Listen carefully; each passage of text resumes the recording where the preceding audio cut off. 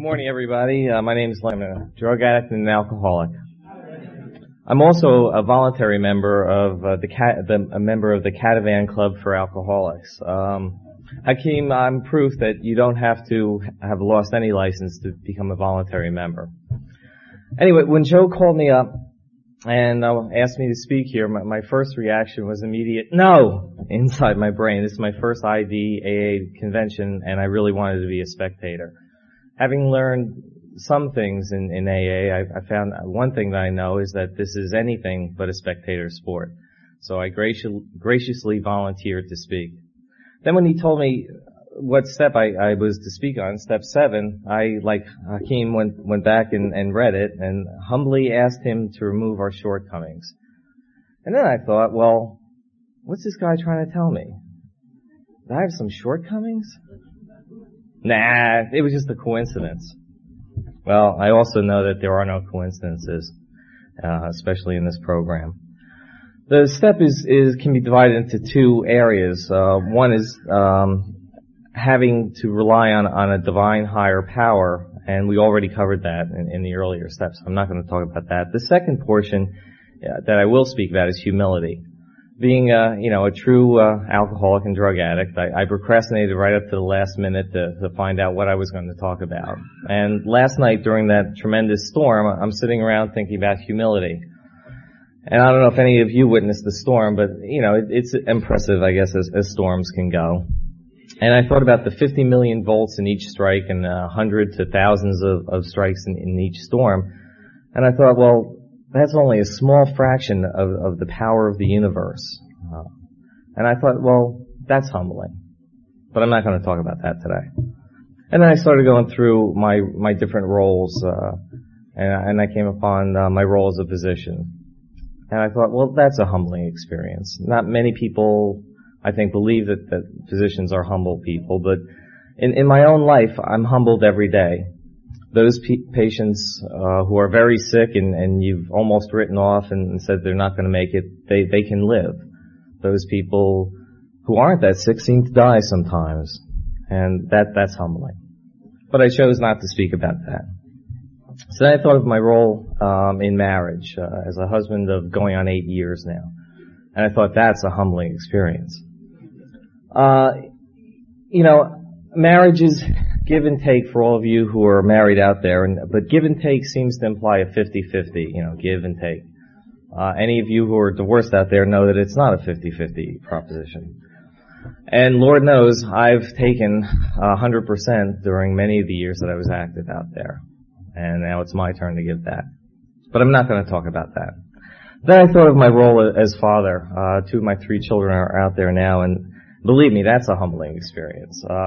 They're still young and one's still in diapers, so I thought about all the doo-doo I've cleaned up, and even to the point where I'm speaking to my patients, I asked them when their last boom-boom was. But right down to even last night when my 39-year-old Will and my daughter's 7-year-old Will clashed and culminated to the point where she was going to run away from the camper that we're staying in while we're here and go live with Dee Dee.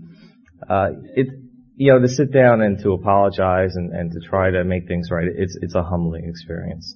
But I'm not going to talk about that. Oh, by the way, Dee Dee, we made up, so you can't have her.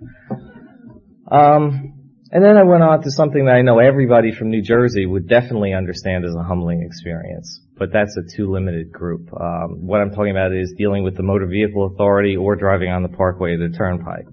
So only the people in New Jersey would get that.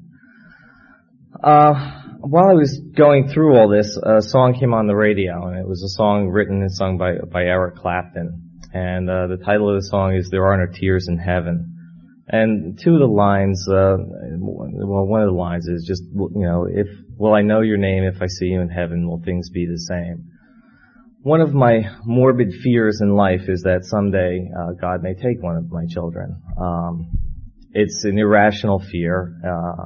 I'm not sure of the basis, but it's there. Terry, one of the members of my physicians group, helped me start to deal with this in a way that I'm sure she's not even aware.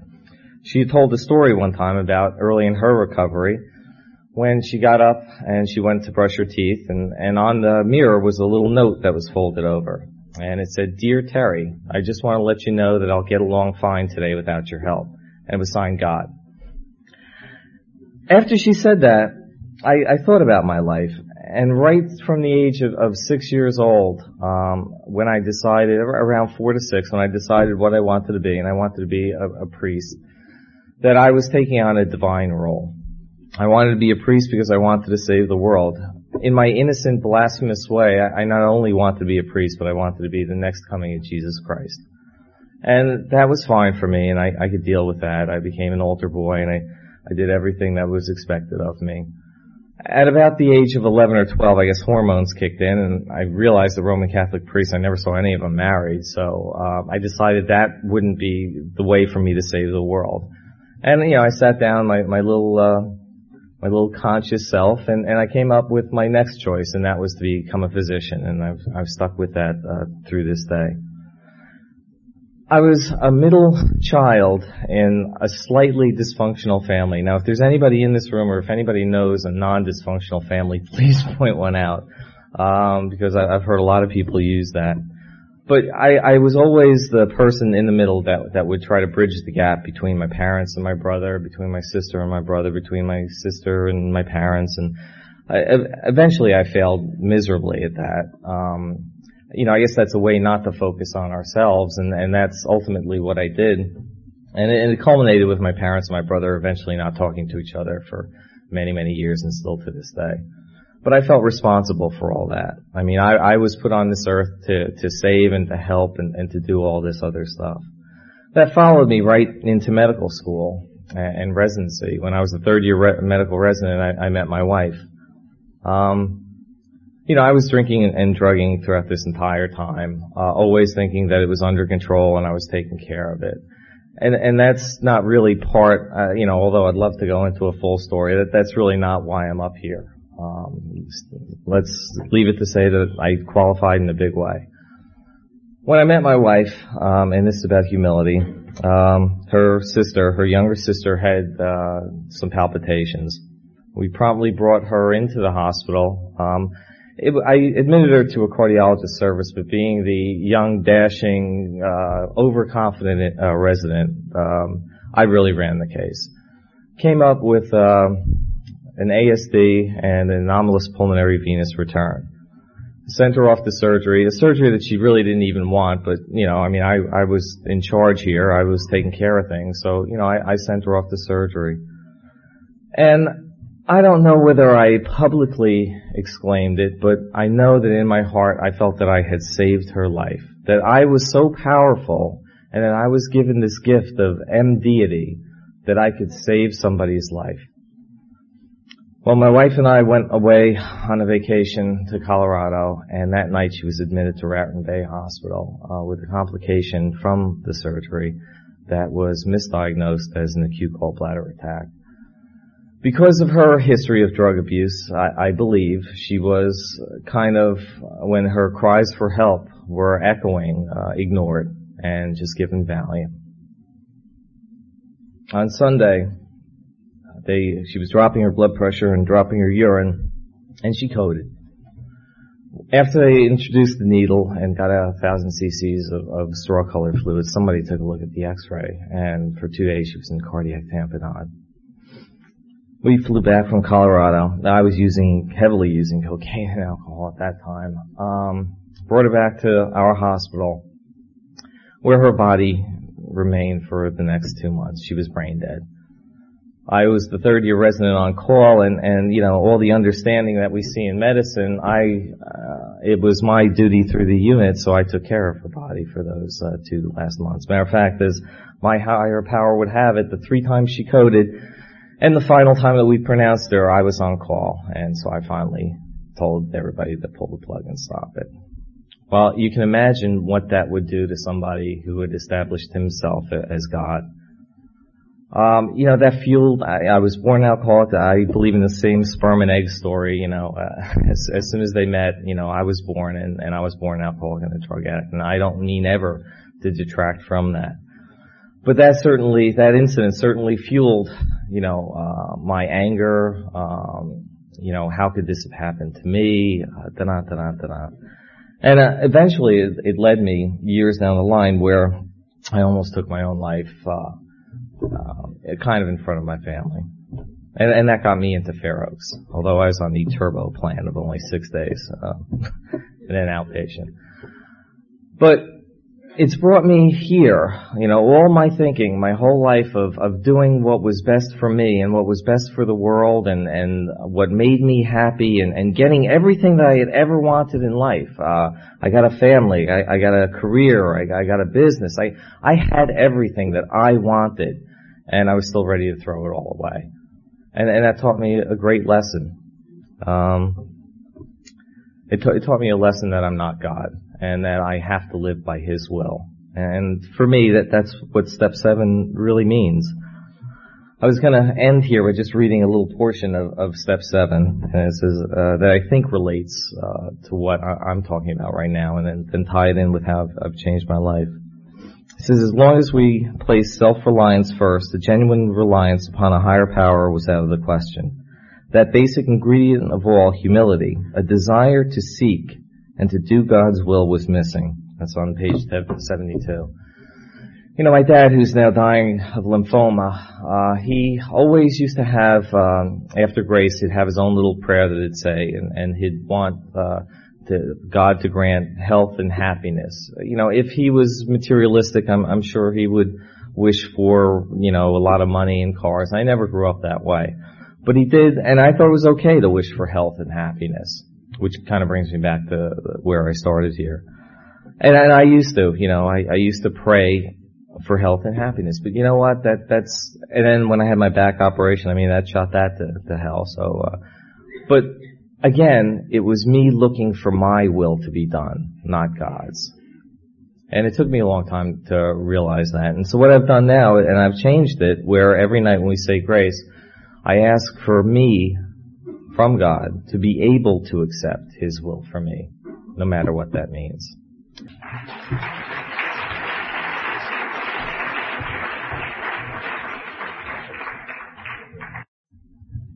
Thank you very much, Lenny. And with Step 8, I bring you Tony T. Good morning, everyone. My name is Tony. I am an alcoholic and addict.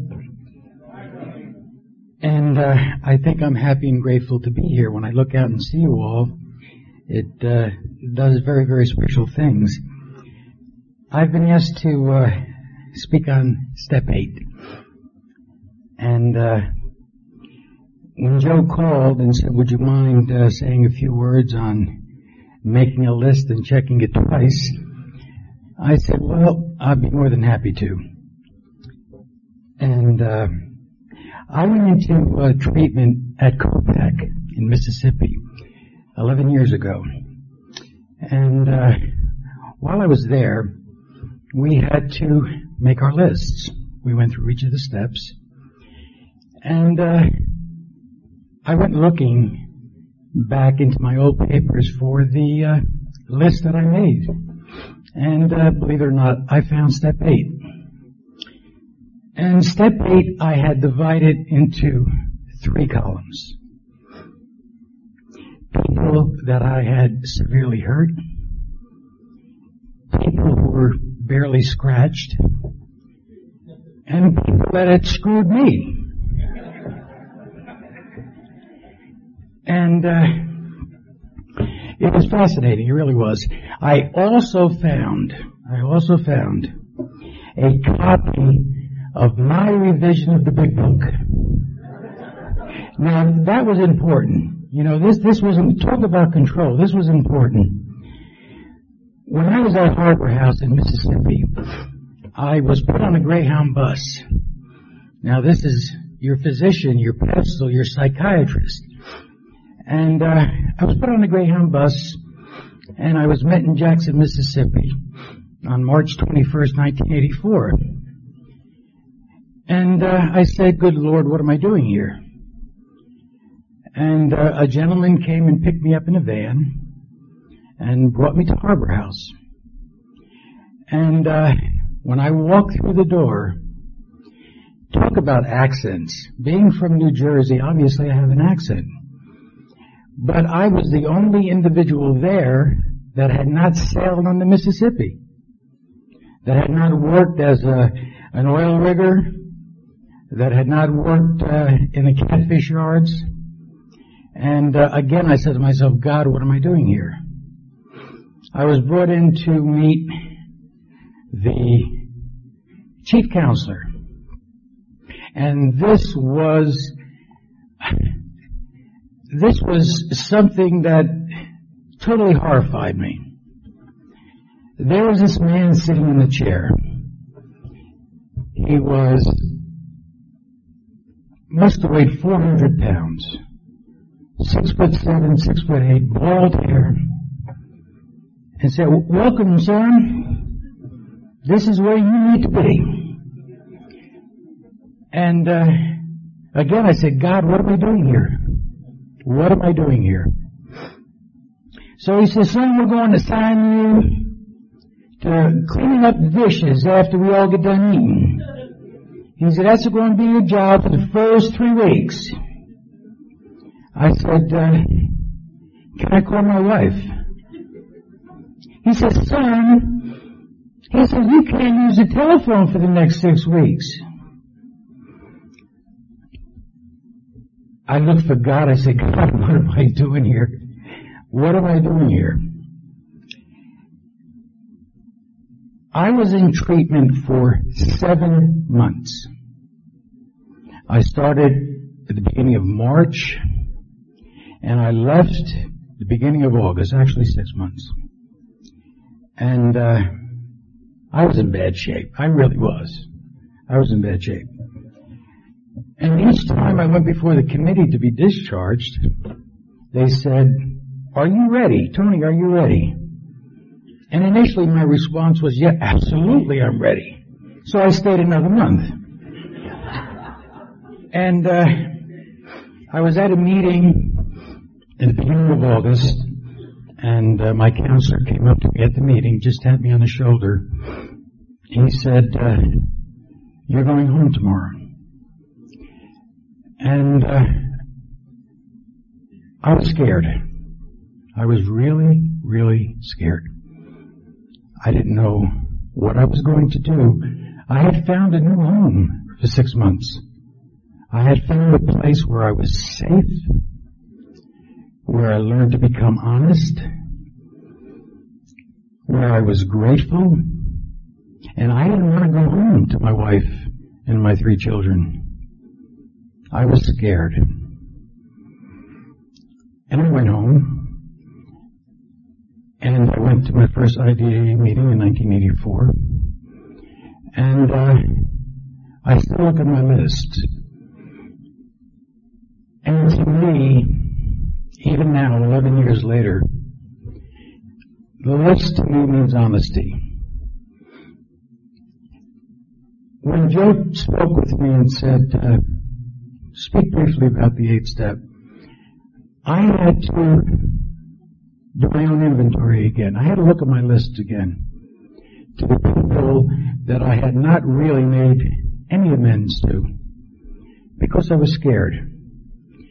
And even now, I started playing some old tapes that I had not played for years. And one of the old tapes was the fact that the woman that I went home to 11 years ago is no longer my wife. And I had yet to ask her forgiveness. I had yet to say I was sorry. I had yet to say that I've lived with this for so many years, but I have yet to say to you that it was my fault, it was me. I am married now 6 years to a wonderful woman who has been active in recovery, and she has given me the opportunity to understand honesty. And for those of you who are active in Al-Anon, She knows who she is. She knows her name. She has helped me redo my list. She has helped me understand that these old tapes have to be looked at, have to be evaluated, and people have to be said, I'm sorry, I really am. Honesty is a very difficult situation. Lists will come up over and over and over again. I'm sure we all have lists. And it's very important for us, for me, it's very important for my recovery to understand who I am and where I came from. Recently, I was giving a lecture, and one of my med students said, Doc, he said, why do you still go to AA? I stopped and I looked at him. I said, I go to AA because I need to constantly remind myself who I really am. That I am an alcoholic, that I'm an addict, that I learn to grow every day, and that honesty has to be a part of my life ongoing. I'm glad to be here. I thank Joe for allowing me to share with you. And I'm sure we are always making lists, and it's very important. I've also been asked to share that if those of you who are here enjoying yourself have forgot to look at your list, and for some reason you have forgotten to register, please do so. Honesty is wonderful. Thank you, and God be with you all.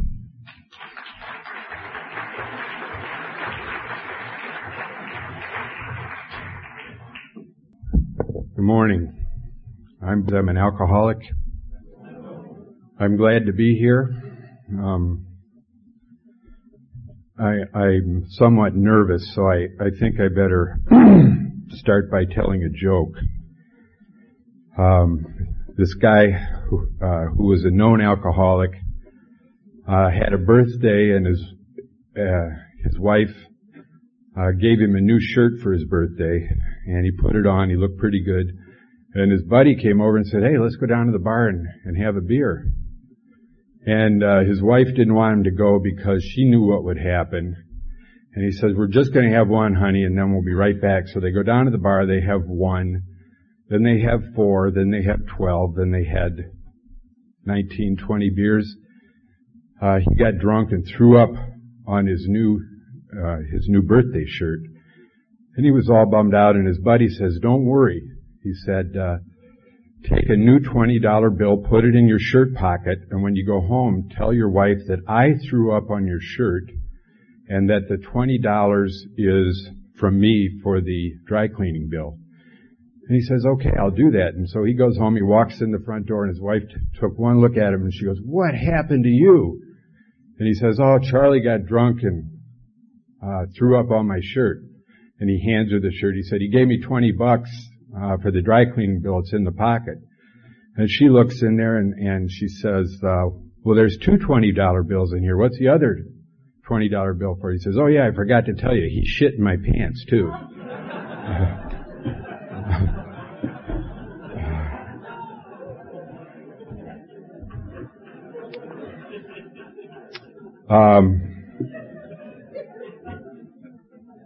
As far as the 9th step goes,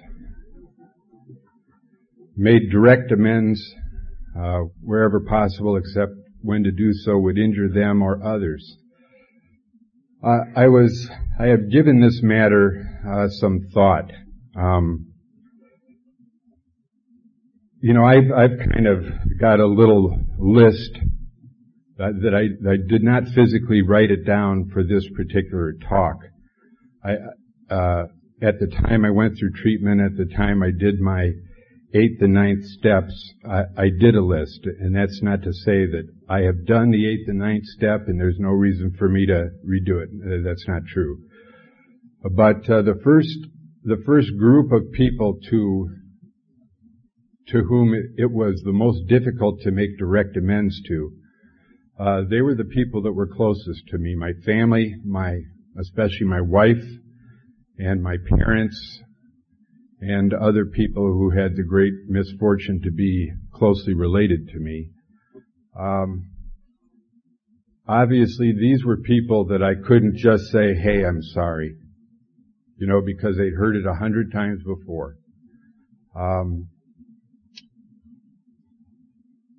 Only by the daily practicing of all the steps in my life, day in, day out, week in, week out, year in, year out.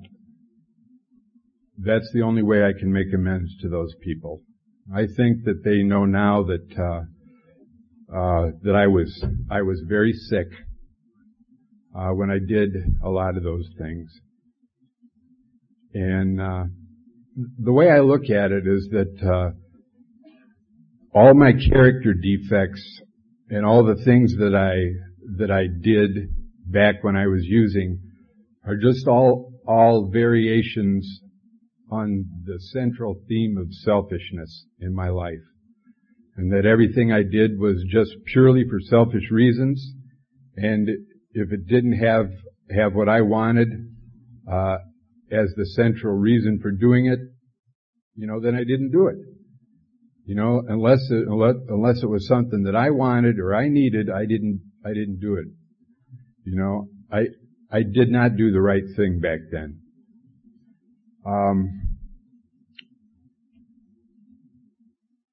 I get most of my AA in mainstream AA. We don't have too much of a docs group around where I live. And I've seen a couple people that have had, you've probably seen it too. It says, it's a t-shirt that says instant asshole, just add alcohol. That doesn't apply to me. I already was an asshole into which I poured alcohol. I knew full well what I was doing was wrong. I always had a little voice in the back of my head telling me that you're not living the right way, you're not doing the right thing, straighten up your act, get help, do whatever you need to do, but stop behaving this way. And I couldn't. I could not think my way out of my moral dilemma. The best definition of insanity that I've ever heard, and I think it applied to me, was knowing full well the difference between right and wrong, and then going ahead and choosing the wrong anyway. That applies to me. I knew what was right and wrong, and I did the wrong thing. I hope that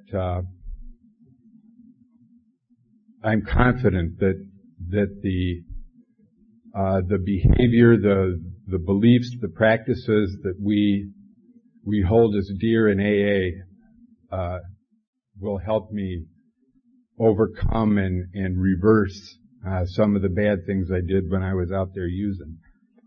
I'm thankful that my children never saw me intoxicated.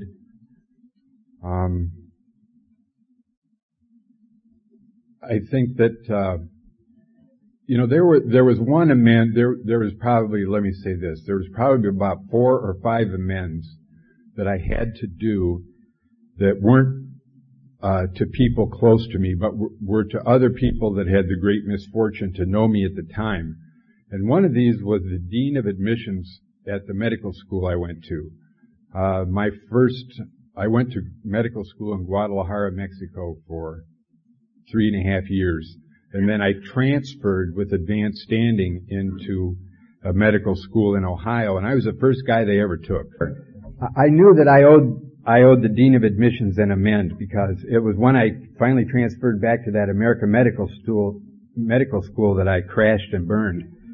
And it was about 4 years ago that I went to see him. I didn't have an appointment. I just thought, here I am. I better go see him and make my amends.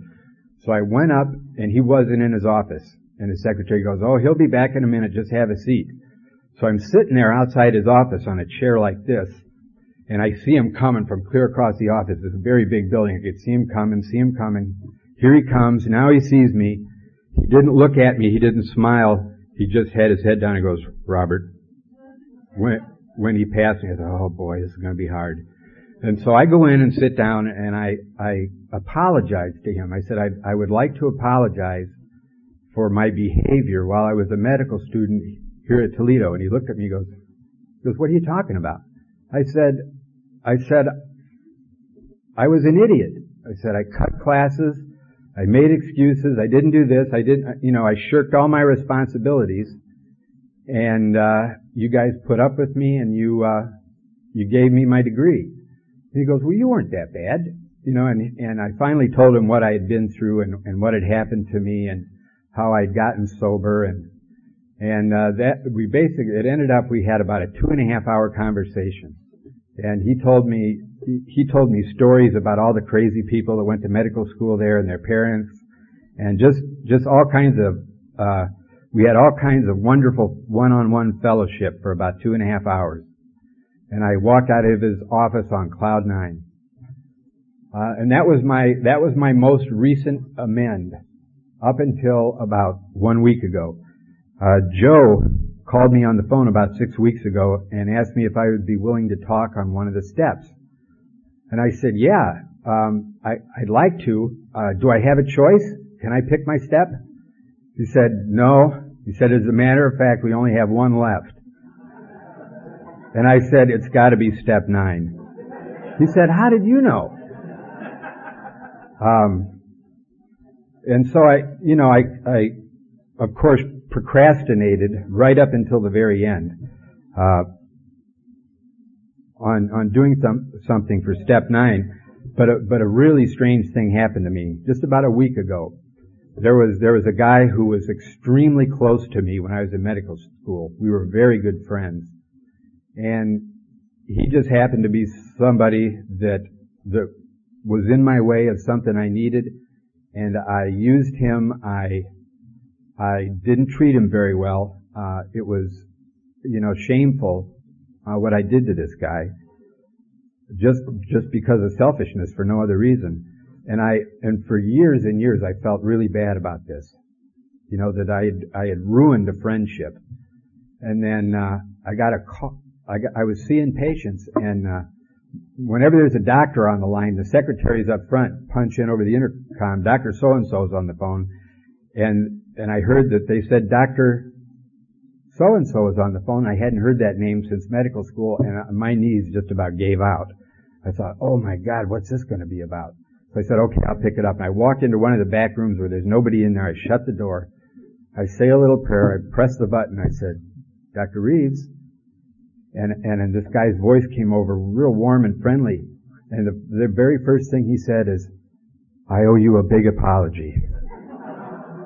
And I said, "Pete," I said, "everything that happened was all my fault." And we ended up having about a 20-minute conversation. And it was just like the way I felt when I walked out of that guy's office at the medical school. That was that was a gift from God. It wasn't something that I deserved. To have him call me and ask me how I was and to give me the chance to apologize was really a gift. The other thing I want to say just briefly is that I'm a recovering golfer. I have a difficult time with it. When I got back from playing golf last night, I sat down on the couch in the room where I'm staying, and my wife was on cloud 9 because she just got to go to the Metropolitan Museum of Art. And then she says, "How was your day?" I said, "Probably the worst 5 hours I've had in my life in the past 10 years. And she goes, "Why?" I said, "I played golf just terribly. I said it was as bad as I was when I was 14 years old. Why do I do this to myself? I have no idea. I'm sure it's something related to my addictions. Nothing can fill me with self-loathing quicker than a game of golf. And I finally decided last night that the only real way out of my dilemma was simply to give up the game. It's very expensive and time consuming to play golf. And so I thought that I should quit. But I probably wouldn't be able to do this alone. I'd probably have to enter some sort of a long-term care facility to get this done. But then this morning I saw a couple of the guys I played with, and they all had these sheepish grins on their face, and they said, "Oh boy, yesterday was really terrible, wasn't it?" And I said, "Yeah, it was. Didn't you have a good time either?" "Oh no, it was really bad." And so I do think there's hope. And maybe I don't have to quit after all. Maybe I can just do it now and then when I'm in the mood and control it. I don't know. But anyway, this meeting is very important to my family and to me, and I'm glad to be here. Thank you.